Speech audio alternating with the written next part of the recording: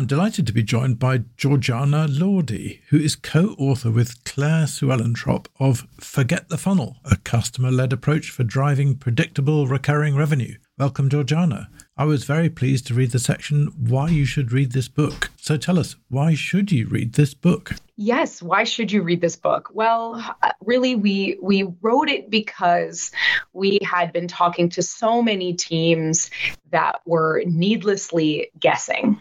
There's a lot of getting lost in the weeds of execution and thinking at the tactical level and wanting to prove, value and wanting to execute and implement. And a lot of marketing folks that we were speaking with, let alone, people with growth titles or product titles or sales titles, that were just spending too much time needlessly guessing what they should do and throwing spaghetti at the wall, so to speak, when there really is the answer to growth questions, your growth challenges inside the heads of your best customers. And so we thought it was really important for people to have the tools to do that and to stop guessing and actually run more effective marketing programs and customer programs. So that's really why you should read that book. If you've got that type of, you've been tasked with solving growth and growing interest and demand in customer acquisition, then a lot of the answers to the questions that you're asking about how to do that, you can absolutely get. And so that was the purpose of the book, was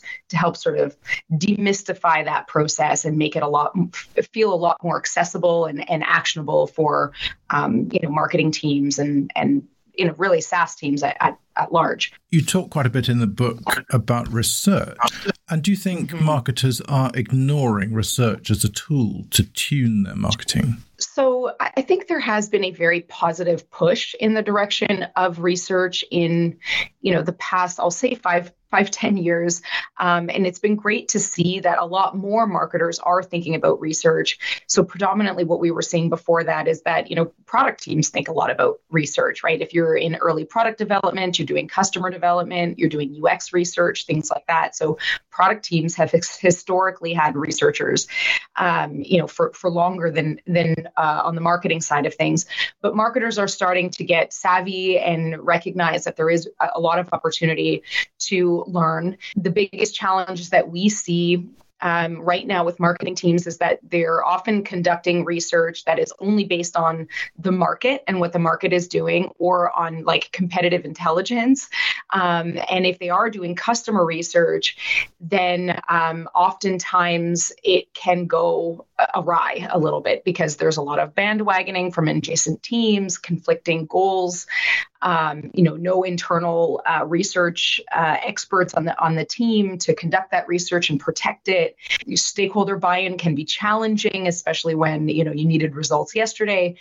So although I think there's a big appetite in marketing for research, it's often hard to get that buy-in. And even if you do get the buy-in, it's hard to execute on it well when you don't have internal expertise, because research is the type of thing that can go pretty wrong if not handled correctly. And it can be a make-work project. I think that's why there's a big resistance to research by, leadership teams, because it can take a long time and it can sound like a big project, but it doesn't have to be that way. So, positive things happening in the past few years for sure. But that's, again, why we wrote the book, was to make that whole process feel more accessible. It really doesn't have to be a big, long, huge, months-long, many resources project. It can be quite agile. Now, apart from wondering what bandwagoning means, and I guess you'll have to read the book, folks, to find out, in part 2, called Getting Inside Your Customer's Head, you have the wonderful section titled Learning from Future Customers. What does that mean? So it is the second section, you'll notice, a second chapter within that section. And it is very intentionally written after the first section, which is learning from your customers, learning from your best customers. So we do advocate for learning from the customers who you already have, who are already successful with your product as it exists today, that are getting continued value from your solution. Those are really the best people to learn from. They're the ones who have put money where their mouth is and are continuing to pay and arguably are happy, right? So your happily paying customers are the ones that you should really prioritize when doing research. Learning from your future customers is also a really great opportunity to layer on top of that. So in some scenarios, we talk about learning from future customers because sometimes we're speaking with companies who don't have customers yet, or because they're pivoting into a new market and they don't have any customers within that new market, or they want to layer on research. They want to layer on sort of target market research on top of customer research. And that's, maybe what's most applicable to your audience is that application of it. So once you've learned, you have a sort of foundational understanding from your best customers and why did they hire you? Why did they choose you over all the other solutions? But even backing up from that, like what was the moment that led them to seek out a solution like yours? Were they tasked with something from, a stakeholder? Were they asked to solve something for the business?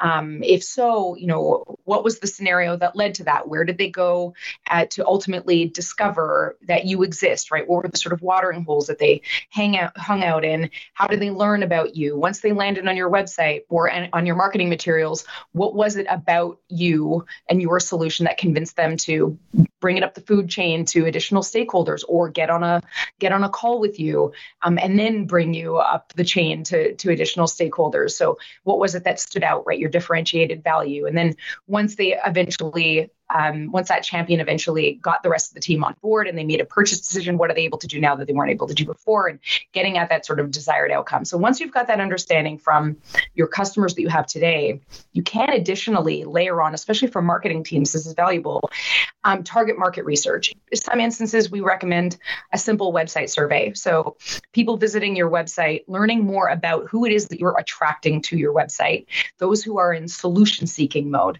There's also an opportunity to listen to sales calls, right, and demo calls, and just either sit in on them or listen to recordings and learn from them, not what they think about your product, but what led them, right? Listening to what was it that led them to get on this call in the first place? How do they describe how they discovered you? What can you decipher from, the way they describe their struggle, let's say, that they're hoping your solution will solve for them? If you listen to enough demo calls, you'll start to recognize patterns. The same patterns are going to start to appear over and over again. And those patterns are what you're looking for and what you sort of want to lean into, because that's where something really interesting is happening. So if you can do that, obviously with your customer research as a foundation, and then layer in this future customers research on top of that, especially from a marketing perspective, it's going to help you figure out how to craft your messaging and positioning on your website, how to even craft and position even that demo call or any sort of collateral, like supporting sales collateral. But in addition to that too, what should you be doing and saying out in the market, out in the watering holes where these people are hanging out? What should you be saying to them? How can you meet them where they are in their sort of struggle that they're trying to solve? So all kinds of opportunities open up there. Forget the Funnel, the book, is very strategic and very practical, with action plans and all kinds.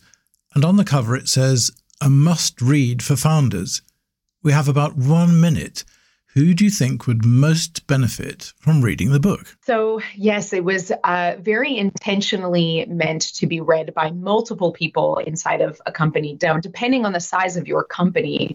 If we're talking about a SaaS business in the, let's call it the 10 to 25 million ARR type of business, I would absolutely recommend that a founder be, if not the first reader, then one of the second or third readers. But the idea kind of is that either somebody at the sort of an in-house practitioner would read it and then float it up the food chain, so to speak, to stakeholders.